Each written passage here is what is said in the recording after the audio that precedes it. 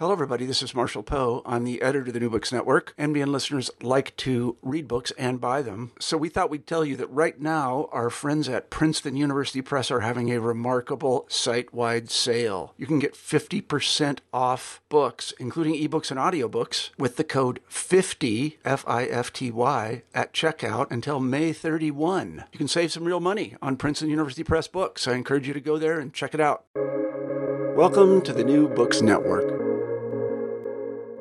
Welcome to New Books in European Studies, a podcast channel of the New Books Network. I'm Tim Jones, and my guest today is Professor Mark Gilbert. His European Integration of Political History was published in September by Rowman and Littlefield. This book has had three lives. Appearing first in 2003 with the title Surpassing Realism, Professor Gilbert updated it in 2011 as European Integration, A Concise History. Like its predecessors, this latest edition, now branded as a political history, is competing in the political science undergraduate market with textbooks like Desmond Dinan's Europe Recast, Wilfried Loth's Building Europe, and the recently updated European Union Politics and Policies from John McCormick and Jonathan Olson. Mark Gilbert is resident professor of international history at the Johns Hopkins School of Advanced International Studies in Bologna. Raised in Lincolnshire, he graduated in politics from Durham University and did his PhD in contemporary history at the University of Wales.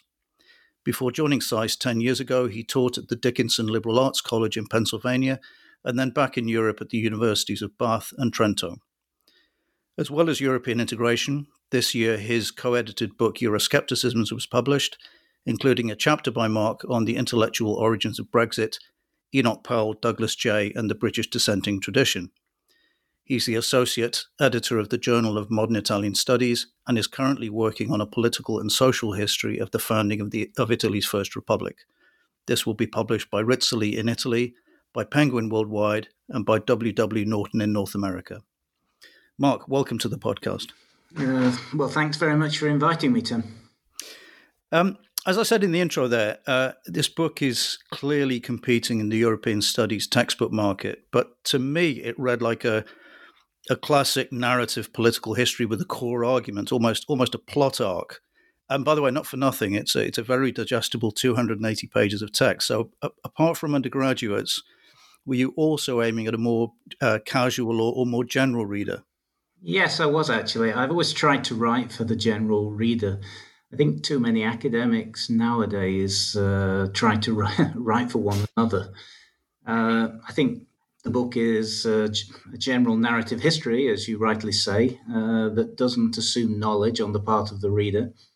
I guess I'm writing for either the bright 21-year-old undergraduate or a young postgraduate who really wants to know more about European integration, or else, a school teacher who wants to know more, or a bank manager who wants to do more. I didn't think of the book in any way. I hope the book makes a contribution to the academic debate, but it's not intended for academics necessarily. Yeah. Well, I'm speaking as someone who specializes in Europe and in his late 50s. I found it very useful too. It was a very good read. Well, it might be a generational thing, because I'm in my late 50s too, and I suspect that things started to change in academia in the 90s and early 2000s. It became far more professionalized. Yeah. And what made you decide to update the book now? Now, that's a very good question, and I think despite the fact I've lived in Italy for a long time, I've remained very British. And I think if I had to identify one thing, it was Brexit. Brexit really was the main impulse. Britain's leaving the European community was not the first time that a country has left the EU. Most people don't know that. Greenland and Algeria withdrew from the EC. But obviously Britain's leaving was of a different order of magnitude. And also, I think Brexit was the kind of thing that wasn't supposed to happen.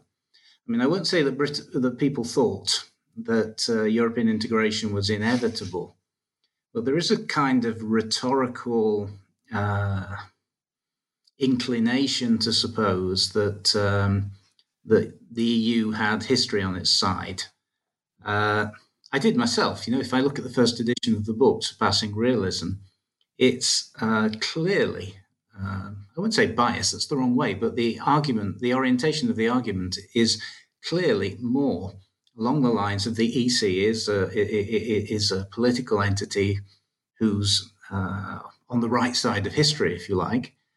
And as the different editions of the book have come out, I think I've just had to adjust that. And Brexit, I think, calls this sense of ongoing progress in European institutions into doubt. I mean, Britain is the second largest economy, arguably the most important geopolitical power in Europe, and for whatever reason, a very large number of its people didn't want to be in the EU anymore. I mean, it unquestionably changed the game, so to speak, and so I felt it was time for a new edition.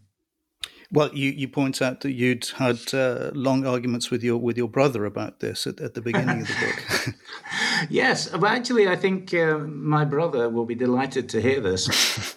He's been extraordinarily useful. I mean, he's almost the classic Brexit, skilled worker, very patriotic, by no means anti-European, but completely convinced that European integration is taking away time-honoured British liberties. And I have to say, in 2016, actually having a member of a member of my family, which was so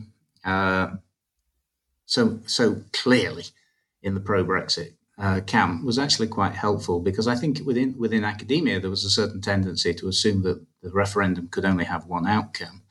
And, it's really quite helpful to go to the pub in Lincolnshire sometime and hear what most people think. How does he feel it's going so far? I don't know. I think there's excuse me if I bring in an Italian word here, smarrimento. I think there is a sense of smarrimento means a sense of unease, not quite sure whether the right thing has been done, but nevertheless a definite commitment to staying the course. I thought the 2019 British general election was very interesting. If you think about it, we had a year, 2019, a quite extraordinary year from the point of view of British parliamentary politics, in which governments were defeated by record majorities, but still didn't resign, in which the Prime Minister prorogued Parliament, in which the High Court found actions of the British government, if not illegal, then certainly unlawful. And yet at the end of that year, Mr. Johnson won the election. He didn't get an absolute majority of the votes, but he did get a higher plurality of the vote than Tony Blair had in 1997. I think it's very difficult to say that the British didn't know what they wanted by the end of 2019, even if the country remained bitterly divided over the choice of the politically active majority. Yeah. Yeah, well, I mean, the recent polling suggests that there's some regret going on, but it's hard to judge with the noise of the pandemic going on at the same time. Absolutely. Yeah, I mean, I mentioned there that there is this core argument to your book, and you sort of touched on it there, I think, which is this idea that previous histories of the European Union you describe as being the last redoubt of Whig history, with the plot villains being Thatcher and de Gaulle, and you point out, I think rightly, that while you're not necessarily sympathetic to either of them, you simply say that their view of integration is different rather than wrong. Was that a key thing you wanted to get across? Yeah, no, I think it is. I think the official history, not the actual history done by historians of European integration, has always tended to give an idea of almost inexorable progress, that Europe was moving towards, more power for the supranational institutions of Europe, and that this was, broadly speaking, a good thing.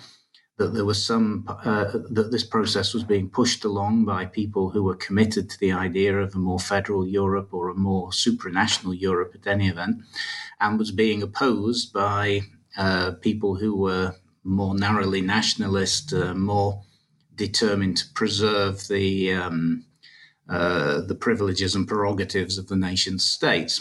And, de Gaulle and Thatcher are the two star cases in that. Now, I think if you look at the historiography, just looking at the two cases of de Gaulle, and I think actually Thatcher too, it's very hard to sustain this.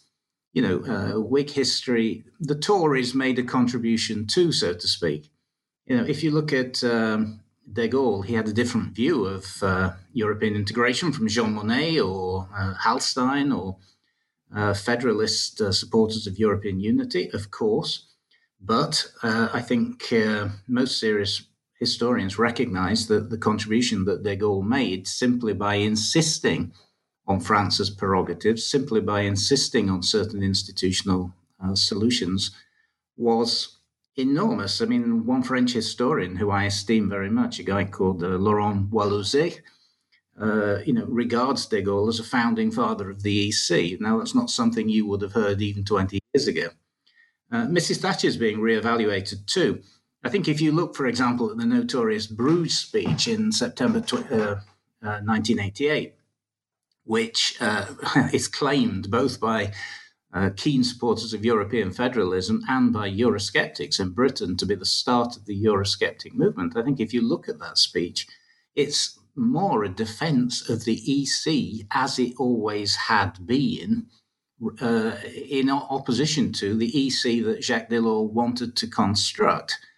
That doesn't make her, therefore, automatically Eurosceptic, so much as skeptical of what Jacques Delors wanted. And I think that's the kind of thing historians do. I think, most of the serious historiography on European integration now is definitely moving in the direction of saying, there was this thing called the European Community, and then under the pressure of globalization, the end of the Cold War and so forth, it shifted into something else called the European Union. And it's not correct to think of the European Union today as somehow being the logical and lineal descendant of the Schuman Plan. No? And that's what we mean by Whig history. When we talk of Whig history, which, like most historians, I'm critical of, that's what the Whig history approach is. And I don't think most historians can reasonably support it. It's funny what you say about the Bruges speech. I interviewed Stephen Wall a couple of weeks ago, and he mentions in his book that when he was working for Tony Blair, Blair asked him to bring a copy of the Bruges speech to him. And after he read it, he said he couldn't really, he agreed with pretty much every word. It was it was a constructive approach to, as you say, to differentiation between the Delors and Thatcher vision rather than destructive. No, I think it's a very interesting case. I mean, in effect, in that book, what Mrs. Thatcher was saying, I mean, it would have been agreed with by practically every German and Dutch and many Italian politicians throughout the post-war period. And it was a criticism of the radical and rapid acceleration that was going on within the European community at the time. And what she saw as being the creation, it's the famous soundbite of a European superstate, which would roll back what she regarded as her fundamental reforms to the British economy and would take steps towards supranationalism that she wasn't prepared to countenance. I think one has to acknowledge that political decisions come out of an interplay. It comes out of contrast. There are contrasts. Some people think one thing, other people think another thing. People argue over them. And what tends to come out is very often something in the middle, or else sometimes people are defeated. Mrs. Thatcher was defeated over Europe. I mean, quite literally. I think it is the biggest contributive cause to her downfall, which, of course, was also one of the main reasons why Euroscepticism became so strong in Britain, because so many of the people who were Eurosceptics were also passionate Thatcherites who felt that the bulk of her own party had actually betrayed her. Yeah. I mean, in your chapter on Thatcher, you point out something that I think is very significant, which is about the Single European Act. That as you say, that during her career in Number 10, she was resistant to things, but she was also proactive. And I've got a couple of quotes from the book here where you say, The Single European Act was, quote, the most significant step towards greater integration in Europe since the signature of the EEC Treaty in 1957. And, quote, the Single European Act may have been a lower common denominator agreement, but the common denominator was a high one. Do you feel that the Single European Act and the creation of the internal market is an underestimated feature of European integration? Yeah, definitely. And I think, as I say, most of the new historiography would agree with that. I actually think it started in the 1970s. 1970s used to be regarded as a kind of barren period, if only because there were no particular innovations institutionally within the European community. But in fact, I think most people realize that in the 1970s, the EC didn't collapse, the European Council was created, the EC took an increasing global role in trade development issues, the treaties were constitutionalized, the Mediterranean democratized and probably wouldn't have democratized without the EC support and so forth.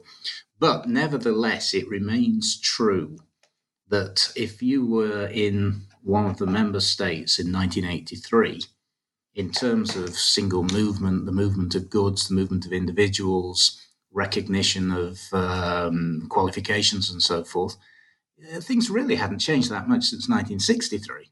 No, I first moved to Italy in Excuse me if I give you a long answer on this, but I think it's quite good to give a concrete illustration. I first moved to Italy at the end of 1986, and when my wife and I wanted to go to visit my family in England, we had to get in the car and drive to the Brennero, where the Austrians checked our passport. And we had to use shillings until we got to Kufstein, where the Germans collected our passport.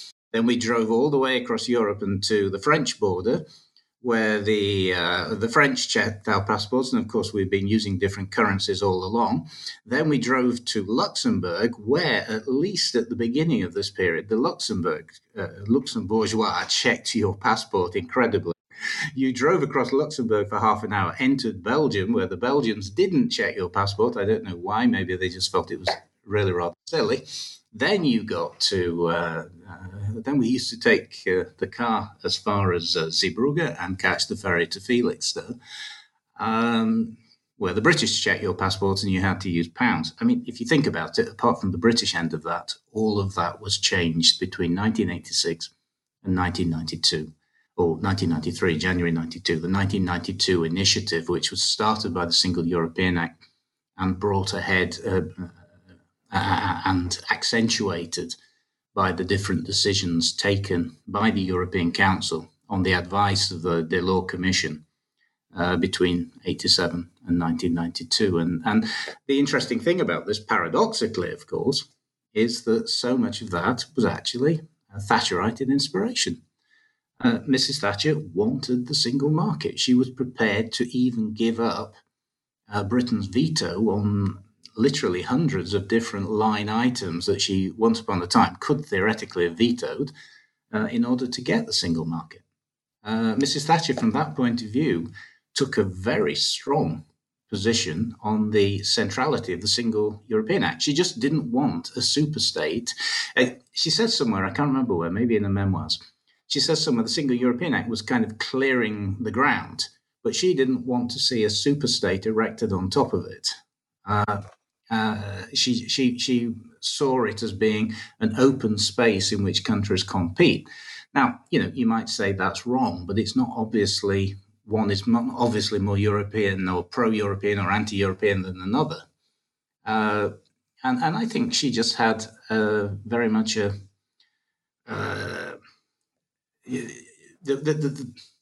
she definitely, in the case of Margaret Thatcher, there was a preference for an intergovernmental, market-based solution to Europe's future. In the case of Delors, there was definitely a more centralizing, perhaps more administratively centered. I suppose in a way, it's the difference between the British and the French approach to political economy. I wouldn't like to push that too far, but I think there's some truth to that.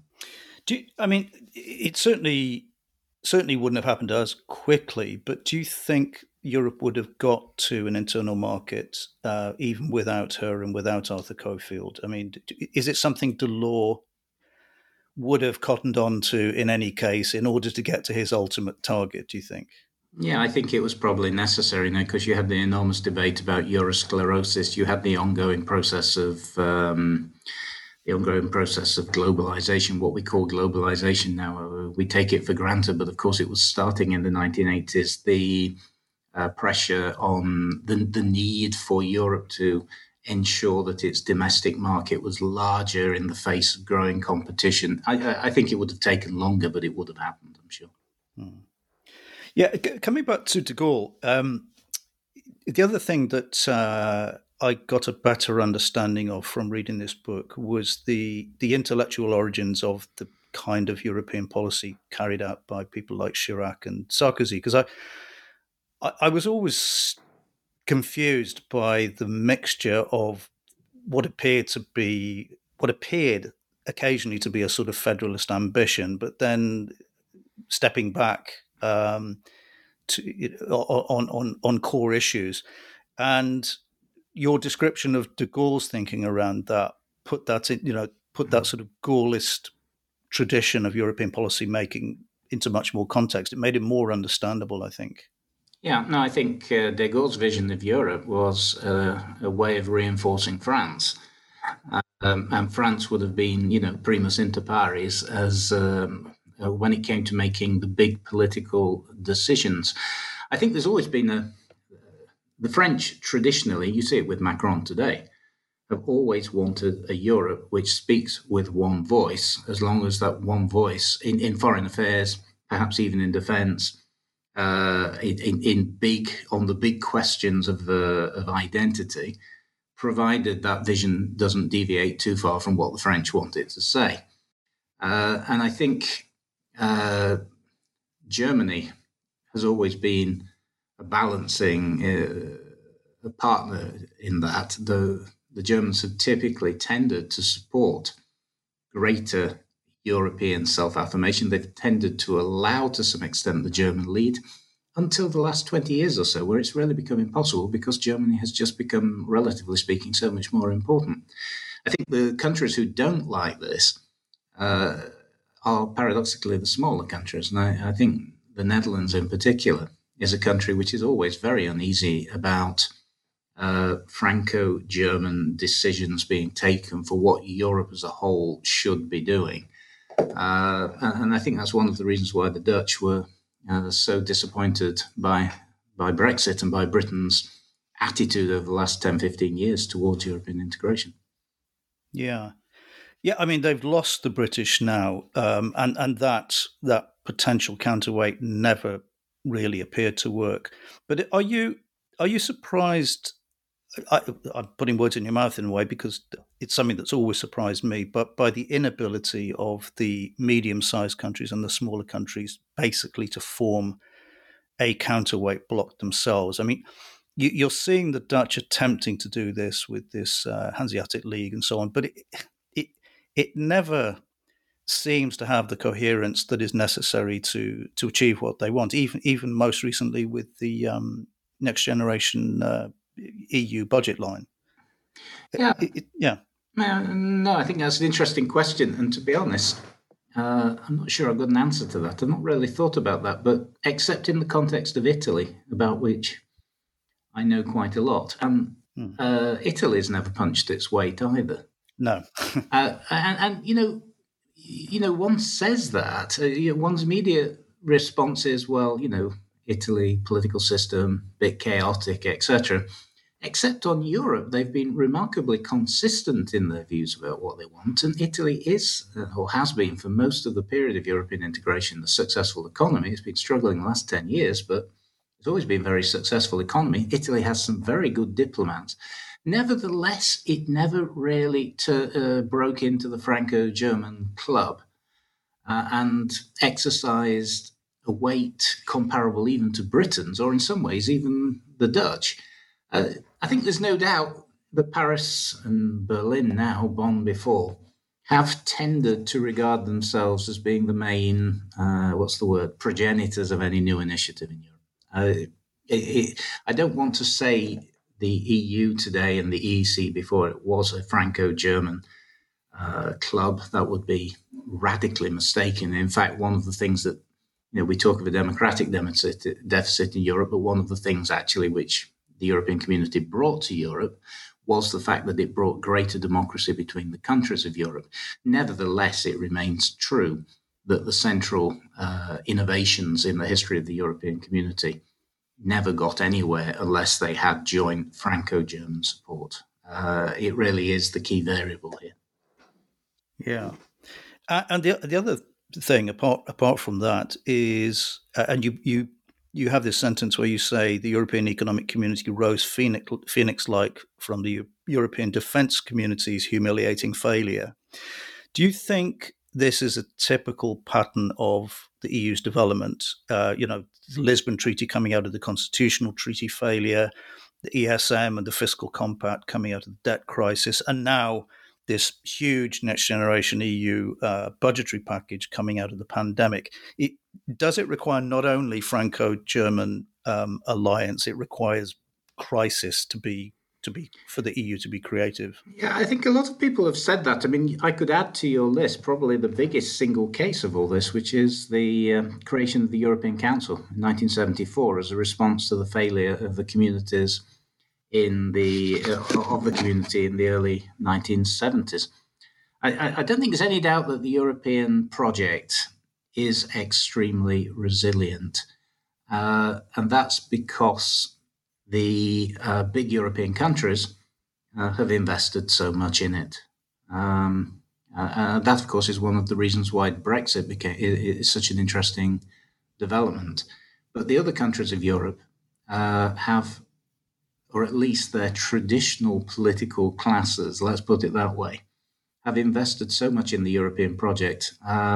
It leads them always, I think, to seek European solutions for temporary problems. And that is a source of resilience and strength for the EU. Do you not find it quite occasionally also to be something that they hide behind? I mean, I think most recently of the German response to the poisoning of Navalny, when they were asked for a response, they was, we need to go through the European Union, in the hope that the European Union will put brakes on it. Yeah, no, I think there's an element of truth of that, isn't it? Yes, I think of a long answer to that. The European Union, I think, is an extremely useful instrument of policy for all the European countries, and it's also true it's something that they can hide behind. Yes. Although, incidentally, just to add something to that, I mean, I think a lot of countries in Europe are far more skeptical about greater powers for the European Union than they say in their public pronouncements. And now Britain is no longer part of the EU. They are going to find themselves in a difficult position because they were able to hide behind Britain. Yes, God. I mean, the one that always jumps out to me is the financial transactions tax, that they got enhanced cooperation to negotiate that from 2013, and they've still got nowhere with it. But that's on the sort of negative side. On the positive side, in terms of European Union's ability to integrate, you mentioned this term functional integration in the book, and it seems to me that that's been the most effective glue for the European Union. Or not glue. It's the thing that tends to achieve progress. I mean, most obviously, initially with the coal and steel community, the nuclear community, most recently with banking union. What do you think could be next? I mean, they're going through a capital markets union process at the moment. Do you think there could be something with healthcare following the pandemic, or what do you think? I don't know. Historians are normally very wary about making predictions of the future. I mean, John Lewis Gaddis, the famous Cold War historian, always contrasts historians, says that historians do retrocasting, not forecasting, like political scientists and economists, but we do have the satisfaction of more often being right. My own feeling is that the one area where the EU has simply got to get its act together and have common policies is foreign policy. and the European Union, we're looking at the American election results just now. It's still not clear who's going to win, but the European Union is out in the world with a United States which is much less pro-European than it has been for an awful long time. You have the enormous demographic growth and political troubles of Africa. You've got Russia on the doorstep.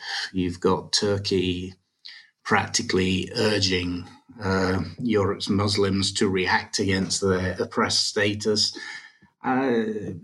There's simply no doubt that Europe needs to develop a common foreign policy identity which is stronger than it currently has. Now, whether it's capable of doing that is beyond my competence to say. But I think that's the area where, if there is one area where the EU needs to start thinking very seriously about, I think President Macron, when was it, November 2019, which he went so far as to say NATO was brain dead, and then went on to argue that in favour of the need for a stronger defence and foreign policy identity for the EU.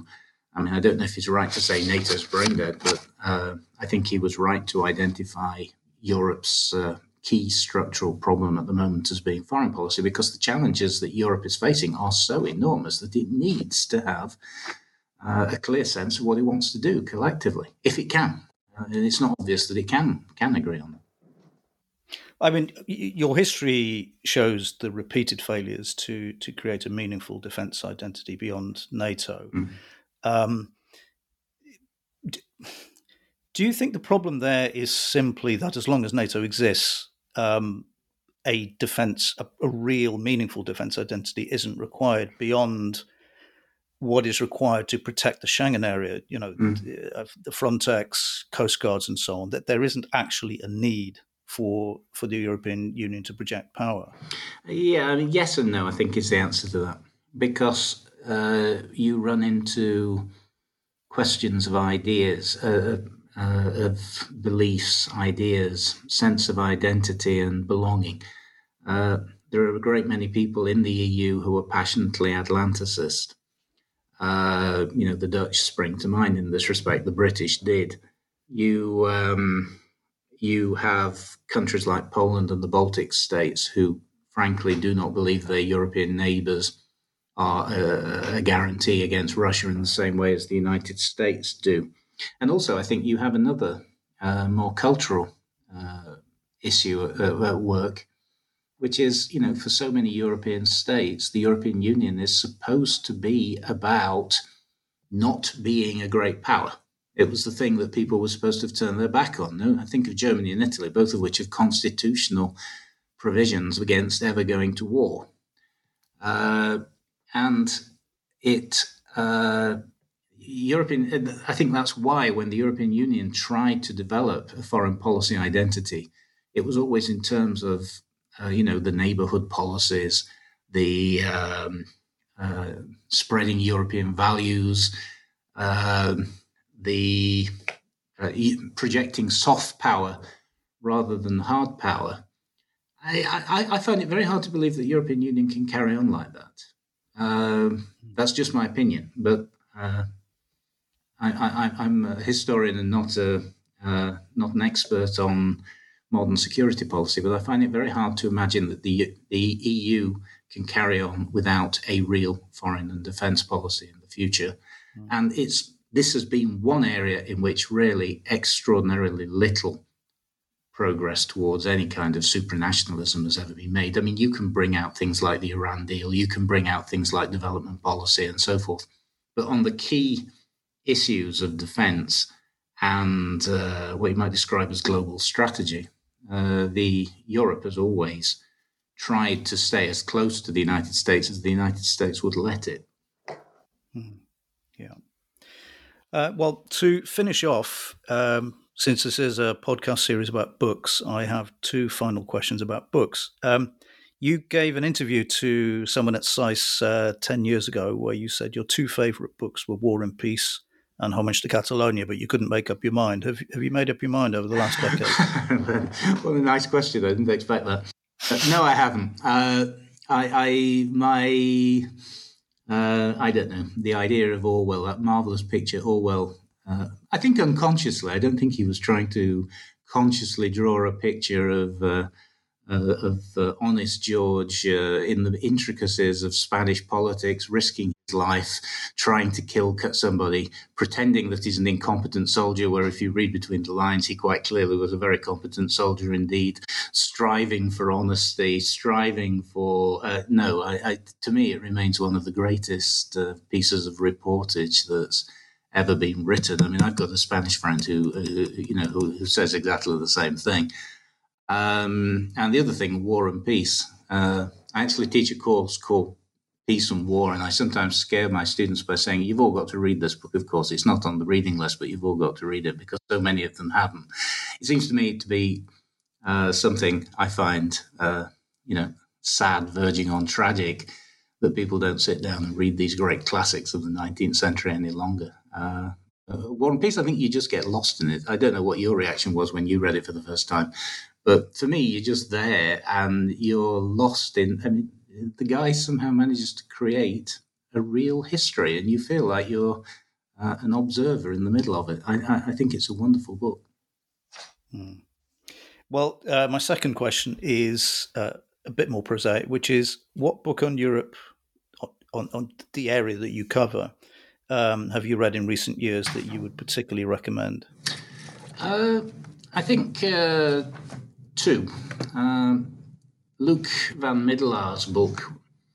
Luc van Middelaar was an advisor to Van Rompuy, and he has written an extremely interesting book on the European crisis called Alarums and Excursions.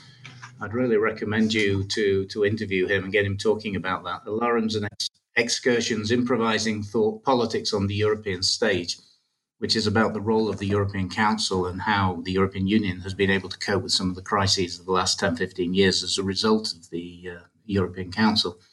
And the other book is just appeared in 2020 by a German writer, Kiran Klaus Patel, called Project Europe, A History. That's the English translation published by Cambridge University Press, which is, I think, it's one of those books which will...